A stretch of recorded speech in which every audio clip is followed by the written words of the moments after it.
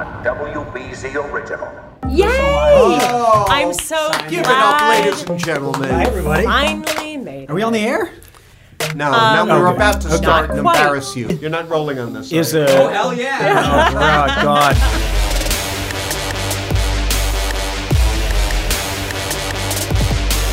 Welcome into the Studio BZ podcast, everybody. I am Paula Eben, sitting here along with... Liam Martin. Hi, Liam. Hello. Liam, hi. John Keller. Hi, Hi, Paula. John. Here's what we're talking about this week. The global elite are fueling Boston's luxury housing boom, driving prices up for everyone. Most of the condos you see being sold downtown are empty, and there's a new study out that suggests money laundering is going on. And Liam and I talked to the author of this study.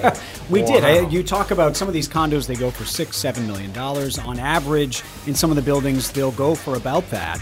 And what's happening is people from overseas are setting up LLCs in, say, Delaware, buying up these units and storing their wealth in there and protecting it from taxes. And the result is that because they can afford to buy a few of these at $6 or $7 million a pop, everyone else's housing costs go up. And in the meantime, they're not paying income taxes here. They're not, Right. it's not good for the future of the economy. Just adds to the bubble. How about And a good laugh then- after that? Yes, yeah. The Boston Comedy Festival. The finalists were here. You guys did this interview, right? 3 of the finalists, and this year 4 of the 8 finalists were women. And so 3 of those women joined us. They are hilarious. We talked with them about what it's like to be a woman in stand-up. We talked with them what they think about Louis C.K.'s short-lived comeback there a couple of months ago. And they Bill had a Cosby very had interesting just take on been that. sentenced. We also asked them about that. Did you see he popped up again? Yes, Louis just C.K. the other did night. No, I didn't. On an open mic night, a 2 nights surprise ago. appearance Oh, in New interesting. York, and I guess that he was booed and hissed by the crowd. It Well, was what's an ugly interesting scene. is that each of these 3 stand-up women has a different take on the Louis C.K. comeback and whether or not they want to see him. And Louis then one of my C.K., all-time favorite. Newton native, by the way. Oh, really? Yes. One of my don't hold that against me. One of my all-time favorite Patriots, Matt Light, a great lineman for many years with the Pats. Now he's involved in a very different kind of inspirational project. Yeah, what an absolute pleasure this guy is. I mean, everybody is used to seeing Matt Light, and he always gave like the greatest soundbite of any Patriots player every time we ever talked to him. He's just this lovely Midwestern guy, and I had the pleasure of interviewing him last Friday for an Eye on Education story that is coming up. So I don't want to give away exactly what the story is until it runs next week. That story is slated for October 12th. But I had the opportunity to talk to him. It was the day before his Patriots Hall of Fame induction. His family had events starting at 10 a.m., with the Patriots in Foxborough. He still took the time to meet me at 9 o'clock at a local high school because this was so important to him. And I talked to him about how important a role music had played in his life. I don't know if you remember about 10 years ago, Bob Lobel dug up, or someone fed him, video of Matt Light singing in high school. Yes. And it was just adorable. And then Donald Trump Jr. weighed in on this whole Me Too era, the Brett Kavanaugh confirmation stuff, saying that he is very worried about what this is doing to the young men in our country. And President Trump this morning, Tuesday morning, said something along the same lines. So We'll we're gonna talk play about that sound and we'll have a few things to say about that. Well, I say that it's a very scary time for young men in America when you can be guilty of something that you may not be guilty of. This is a very difficult time. What's happening here has much more to do than even the appointment of a Supreme Court justice. All right, so let me stipulate one thing right off the top here. Somewhere in that word salad, there is a valid point. Sure. We do have a presumption of innocence in our legal system for very good reasons. False accusations can and do cause great harm and injustice to the falsely accused. That is all true. Having said that, I think we've reached a new low here, and let me tell you why. First of all, the study after study shows that false accusations in the legal system, false rape claims, and so forth, or false harassment claims, while they do occur, are extremely rare. Very rare. So that's fact number one for those who care about facts. And fact number two is, if you ask me, I mean, I grew up in a household surrounded by strong women. My father was kind of an early feminist. So I hope that I was raised in an environment of sort of being aware of and sensitive to the way that women are often abused and harassed and belittled and ignored in our culture.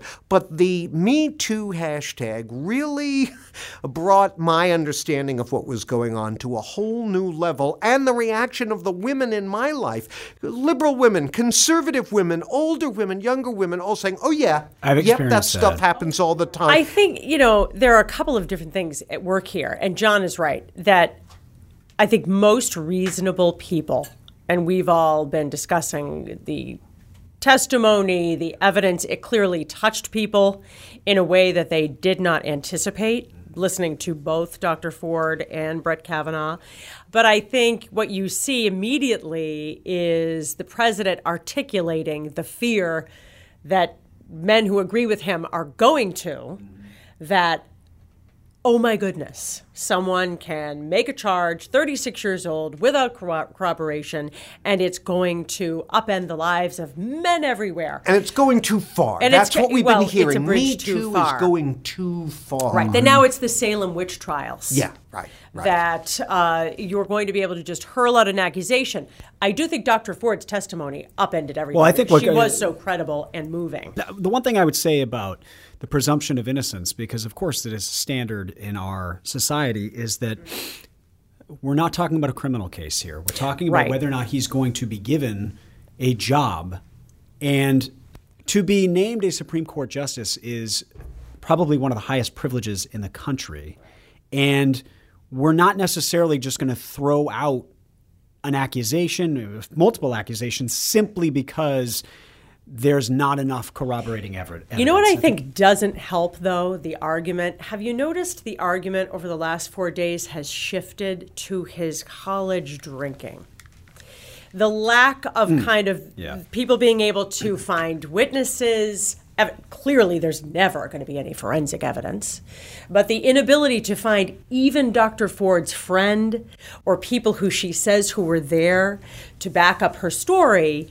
Suddenly now he was an out-of-control drinker, and we're going to talk to every Yale classmate to talk about how he was the guy at the standing next to the tap in the keg. And I think I just think that has added to the fuel of this notion of, well, if this doesn't work, then we're going to go to I don't doubt that it has, but the issue here is whether or not he told the truth under oath, again, when he wants to be a Supreme Court justice. He is applying for a job to be a justice on the highest court in the land. If he was untruthful or mischaracterized his behavior, whether he was in high school or college, it is fair game. It's something that should be looked at. And please, Paul, I mean, you're talking about at least two different sets of people. Yes, there are the rank partisans who didn't want Kavanaugh anywhere near the court from day one, didn't need all this to happen and feel that way. Yes, they're going to keep moving the goalposts until they run out of basketball court. But to me, I think the broader thing here is, you and I were talking before about how there are some conservatives or Republicans who are saying, oh, well, now all of a sudden suddenly Democrats the social liberals are so worried about this. While with Bill Clinton, they look the other way. Yeah. But with Ted Kennedy for 50 years, they looked the other way. But no longer. Right. No longer. But Bill Clinton drove younger Democratic voters and women voters away from Hillary in the last election. Right. I think this is the difference. Well, you and I were saying that there seems to be hypocrisy on both sides here. Exactly. The same people who were throwing out the allegations against Bill Clinton in the 90s and saying, look, it seems like these are political activists, so we don't believe this, are the same ones now fully embracing the allegations against Brett Kavanaugh. And on the other end, the same ones who wanted to throw President Clinton out of office because of his sexual exploits are now saying none of this matters. We can't believe these women. They're political activists. There's hypocrisy on both sides, as there often is. Yeah, I think even more than that, it's at the point where the kind of conservative commentariat that's existed for the last 30 years, really since the Clinton era moving forward, Laura Ingraham, Ann Coulter, Michelle Malkin, like that kind of commentator is saying, Oh, when it promoted their political agenda. Ted Kennedy was the lion of the Senate, despite Chappaquiddick, the incident with Chris Dodd in a Georgetown bar restaurant, and then Palm Beach, where they were witnessed with a woman, or the alleged rape in Palm Beach, where he was present, involving his nephew. Yeah. And listen, not to use an inappropriate analogy, but the cat is out of the bag here. Okay. Look at, if the Republicans want to brand themselves as the anti-Me Too, rationalizing away, politicizing everything, and basically discrediting the broader testimony of women and the broader emerging refusal of women to shut up and take it anymore. They can do that, and they'll have their followers who will say, yes, right on, make America great again. But they are going to miss the next train into the station. Because, first of all, look at the prominent politicians who've really been turned on by voters. There's Al Franken, and prominent, media figures like Charlie Rose and comics. I mean, these are people who are being cast out, if you will, by, generally speaking, a liberal, younger constituency. Right. If the idea that conservatives or the Trumps or anyone else, if they think they're going to fight back against Me Too and put it back into its box, I think they're out of their mind. Well, not that anyone cares what I think, but I do wonder. I do think whether Brett Kavanaugh is confirmed will tell us a lot about how this will play out in November. If he's confirmed, I think you'll see women turning up to the polls in record numbers, outraged that this man who was credibly accused has been put onto the Supreme Court. If he's not confirmed, I think you could see a backlash from Republicans who say he was otherwise qualified for the bench. There's no real corroboration, no eyewitnesses to these events. We're not discussing his life as a jurist here. And yet he is not sitting on the bench because this... Again, and they would use this terminology, it has all gone too far. It has gone too far. There's no due process. There's no presumption of innocence. I could see it working that way if he's not confirmed. And that's an interesting idea if you're the Republicans. Laura Ingraham, Rush Limbaugh, when you read all of what they are saying, that's what they say. Right. The base will absolutely be fired up in a way that might not have happened if Kavanaugh is not confirmed. And I think they're whistling past the graveyard, but we'll see, won't we? Yeah. Everyone knows how expensive it is to try to find housing in Boston, but what they might not know is this kind of mysterious global buying up of luxury condos in Boston that is feeding that problem and making it much worse. There's a new study out about a month ago called Towering Excess, The Perils of the Luxury Real Estate Boom for Bostonians. It is done by the Institute for Policy Studies in Washington, D.C., but the author of the study, Chuck Collins, along with a few others, he lives in Boston, and he has seen this firsthand.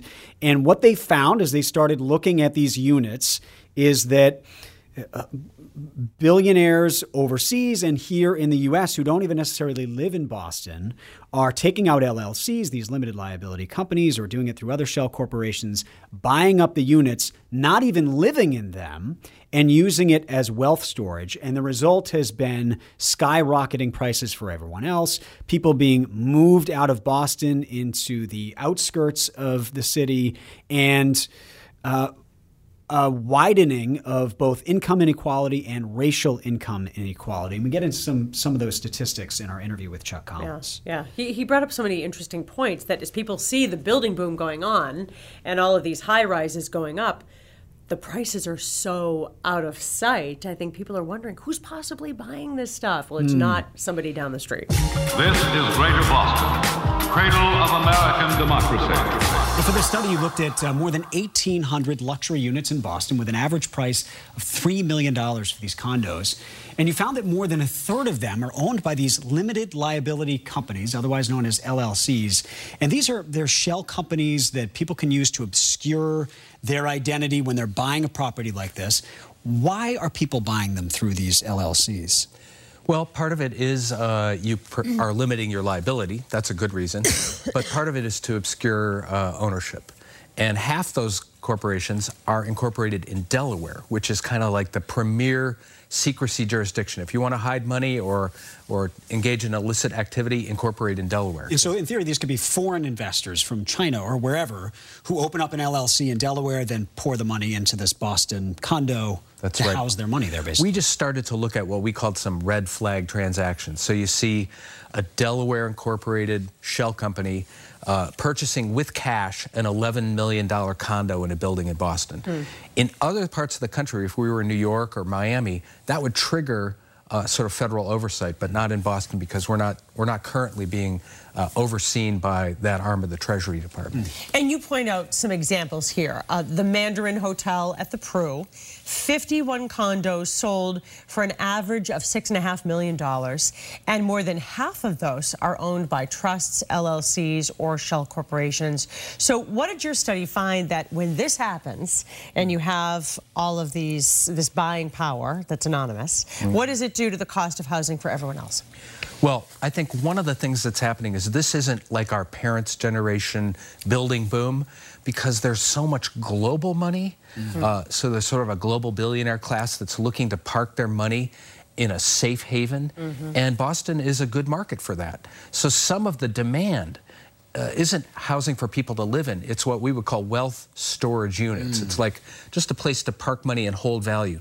And so then that has a ripple effect because there are people who are moving in from the suburbs, empty nesters, and they're buying real estate and they're affluent, but they're not able to buy in some of these rising markets, so they're kind of pushed into the neighborhoods. So there's kind of a ripple effect out into the neighborhoods. It's kind of the Manhattanization of Boston is what people have started to call it. And you argue that this is especially bad for Boston's income inequality, which is already pretty high. Specifically, you say along racial lines, and you cite this one statistic that I found particularly mind-boggling. In 2015, not a single home mortgage loan was issued to a black person in the Back Bay, downtown Fenway, or South Boston waterfront. The entire year, not a single one to a black family. Why is luxury housing exacerbating not just income inequality, but racial income inequality in Boston? Yeah, and that studies, the Mass Community Banking Association looks at that every year. What I think is that we already have an enormous racial wealth divide when it comes to ownership of assets. And then you have whole neighborhoods, as you described, where the properties are so overvalued and access to credit for people of color is harder to get. So I think of this as like supercharging the existing trends, supercharging the existing inequalities that unfortunately exist in our city. But of course, you know that some people would say, well, wait a minute, let's look back 10 years. We were all in such dire straits. The economy was in such a precarious position. All this building is great. This is great boom for the city. It's creating jobs. And you argue that the Menino administration and the current Walsh administration have, and your quote here is, permitted this explosion in luxury real estate. But what do you want them to do? It gives property taxes, it creates jobs, it brings so much positive impact to the city. How can the Walsh administration or any other really turn their back? Well, I think you're absolutely right. This is an enormous source of jobs. It is property tax revenue. The city does a good job negotiating with developers to get some affordable housing out of each deal. I would just say we can do more. This is global wealth touching down in Boston. We could have a very high-end luxury real estate transfer tax, as they do in San Francisco and some other cities, that would actually capture some of that revenue. We could discourage vacancy with a vacancy tax, and we could require these property owners to disclose who the owners are. And I think that would help deal with the risks of illicit funds coming in and buying some of these condos. Well, Chuck Collins of the Institute for Policy Studies, thank you so much for coming in. We appreciate it. Thanks for having me. It's possible now with new programs that customize your newspaper on the internet. So I met Matt Light very early in the morning. This was the day before his induction into the Patriots Hall of Fame, which, there were events going on. His family was very busy. But he still took the time to come meet me for this Eye on Education story that I'm working on, which has to do with an effort by the music department in Foxborough in the public schools. And so I started to ask him about his history with music. And, it led me to just thinking about the way we educate boys in America now. I love the fact that he said kids shouldn't just be playing 3 sports all the time, and it opens up different parts of you and parts of the brain, and how much he enjoyed that. And John, I know you've raised sons. I just think it's so healthy to hear from a Patriots player where you might not know about this part of him, to show people raising boys, they're not all going to get to the NFL, and you better explore all of their interests. I think people are increasingly getting wise to that. The public high school that my boys went to, I noticed right away had a real culture that they'd established where members of the football team were in the poetry club, and guys on the hockey team were acting in theater productions. And sure, there were cliques, and sure, there may have been some, if you will, old-fashioned role-playing going on. But those barriers are coming down, and I think it's because families are demanding it. It's true. People are realizing you can't. If you send a boy, a teenage boy, out into the world with 1950s style attitudes, he's going to struggle. Well, you and I have talked a lot, Paula, about how American schools have, for several decades now, kind of been failing American boys. Yeah. They are suspended at much higher rates. They don't graduate at as high rates as their female counterparts. They don't get into college at the same rates. And I don't know exactly what the remedy is. It seems that school in general is kind of structured more for the success of a female student than for a male student.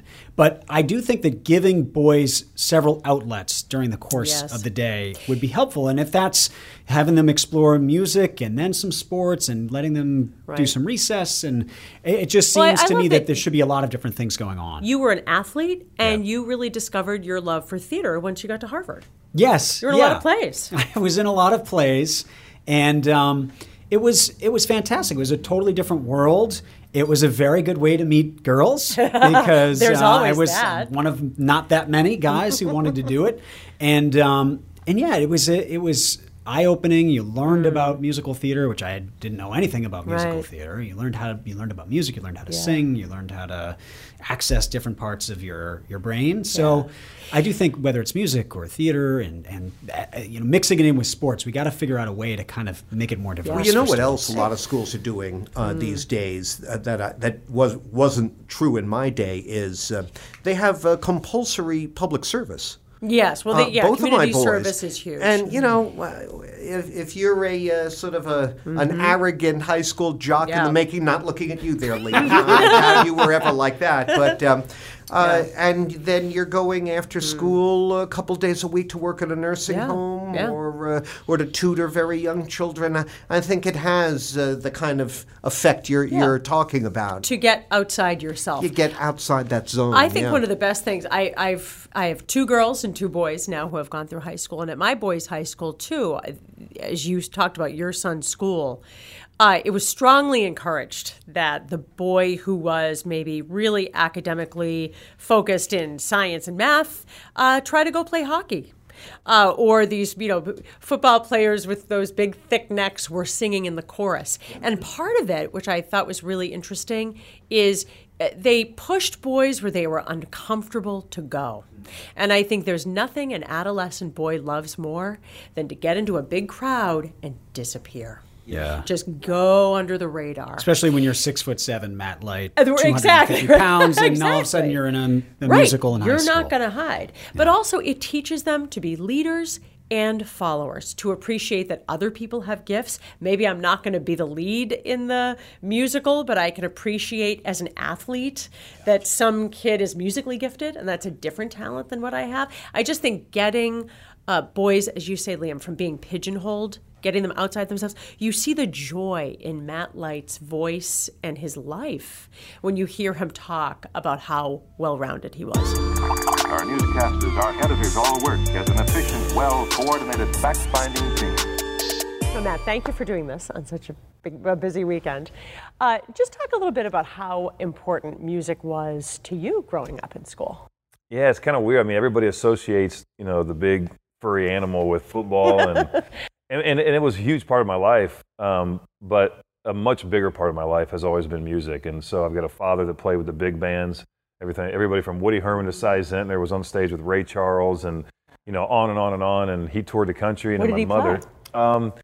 My father was a upright bass player, and so during the big band and the swing era and all that stuff, I mean, I grew up with all of it, so I really understand it. But it was an amazing moment in time, and he lived that, and he traveled all over the country. And my father's a guy that could also play any instrument on earth. Period. End of story. So it was very dynamic because he met my mom when she put in an ad at a local paper up in Michigan for a bass player, and so she was teaching music. She had a band. My parents met. My mom retired probably 6-7 years ago after 35 years teaching music at all levels from kindergarten to high school. So it's in my blood. I didn't pick up the ability to play, but I used to do a little singing and dancing, and I'm strong enough to admit that. Yeah. We've seen a little singing that we've shown on WBZ. We might have a little clip of that. Yeah. But so as you were going through school, obviously as a pretty elite athlete, it still remained a big part of your life. And what would you say to parents of kids out there, who feel like they've got to commit to that one sport and that's all they do? What did it do for you as a whole person? Yeah, it was, I used to tell people even in the moment, which is kind of rare, but when I was in high school, we put in more hours in a show choir than I ever did in sports. And as tough as a coach can be, I would put my director up against Dante Scarnecchia or anybody else that's ever coached a game of football, because they're perfectionists, and when you look at music and you look at how you have to compose things and how you have to, organize all the different instruments that make up a group or an ensemble or whatever it is, if one person's not right, it affects everybody, affects the whole piece. And so, I've always loved that dynamic, and I've always looked at sports too and said that, no kid should play 3 sports. I mean, I don't care if you're the best athlete on earth. Everything else will suffer if it's all about sports, and that's in life, right? I mean, you got to be balanced in so many ways. So, I always encourage my own kids, other kids, think outside the box, do a debate team, do, music, do something other than just sports, because that is going to be your life. You might discover something about yourself that you didn't realize. Sure. But also, back to music, it's a discipline, right? And so you have to learn to be precise and as disciplined, obviously, as any athlete is. Yeah, without a doubt. And to be on a team.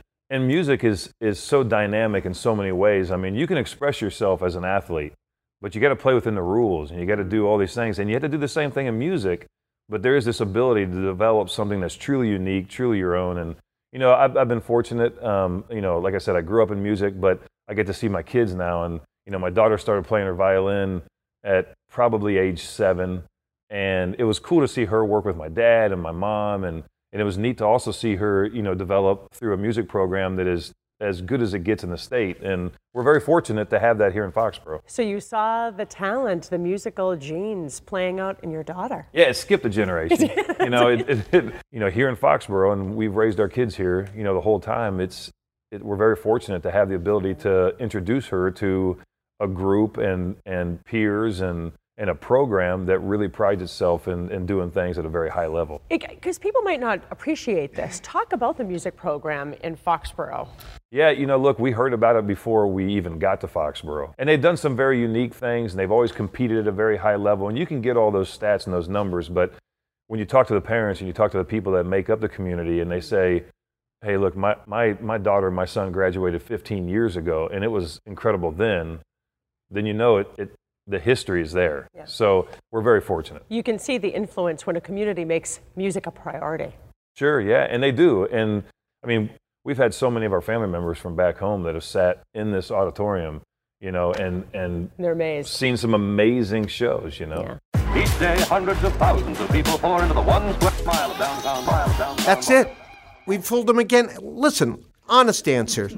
Jonathan Case, our executive producer, you can weigh in on this. I'm not an executive. What? Okay, no, all right, I think I'd say so. Are we talking too much? I mean, that's what the idea is, right? John, I think that's what editing is for. Oh, that's right. I don't think I'm talking enough frankly, is what I say at home. That's what I say to my wife. I'm not talking enough. You haven't heard my opinion enough. I haven't been right enough. I have just demonstrated the lesson we should never forget from the O.J. Simpson trial. Oh, boy. That you never, as a lawyer, ask a question to which you do not already know the answer. That's right. Anyway, that's it for this week. You can, well, obviously, if you're hearing us, you already subscribe, or you can subscribe at all the usual podcast places, including CBSBoston.com. Please tell a friend, or maybe two, and get them in on it. And you can reach us on Twitter at Studio BZ Pod, or you could use my handle if you want to harangue me directly at Keller at Large. I'm at Paula Eben WBZ. And I am at Liam WBZ. I do want to mention What's there's this something note? here in the script that Jonathan, I guess, put in there. It says, hit up Insta for weird Liam photos. Which weird ones? Which There are weird so photos many. have I posted? I guess technically it's not a weird Liam photo. It's more of a weird Eric photo. The Man Crush Monday. Man Crush Monday, yeah. Little background. We took a picture yesterday for Man Crush Monday. John, me, David Wade, and Eric Fisher. Not our idea, I should say. Our social media manager's idea. Allison, who's wonderful, said it was going to be Man Crush Monday. Eric decided to hop up onto the actual anchor kind of deck a Scott Brown and Cosmo pose in a thing. Scott Brown. It's quite a display of manhood. Please tag Scott Brown in this podcast. My goodness. It was actually that exact pose, the hand behind the head, the whole thing. And it blew up on Insta. And it's actually kind of remarkable. The response was tremendous. And many people chose to vote for who they thought was the hunkiest. And who came in number one, John? I don't want to brag, but the Silver Fox. It just goes to show that the many, many women in the greater Boston area and around the country really appreciate a mature, cerebral type. Rather than just the hunky, young, good-looking guy. It's going to take you a few years to get there, Liam. Which would I prefer to be? You're okay. Don't be. Liam has a lot of followers and fans. Absolutely, including right here. That's right. And on that note, shall we bid people farewell with our usual farewell? We'll be seeing you. Oh, God. I don't think anybody's listened to the podcast long enough to actually get to that part. No, because no. no one has That's ever true. said Yeah. that is the cheesiest thing I've ever heard. Yeah.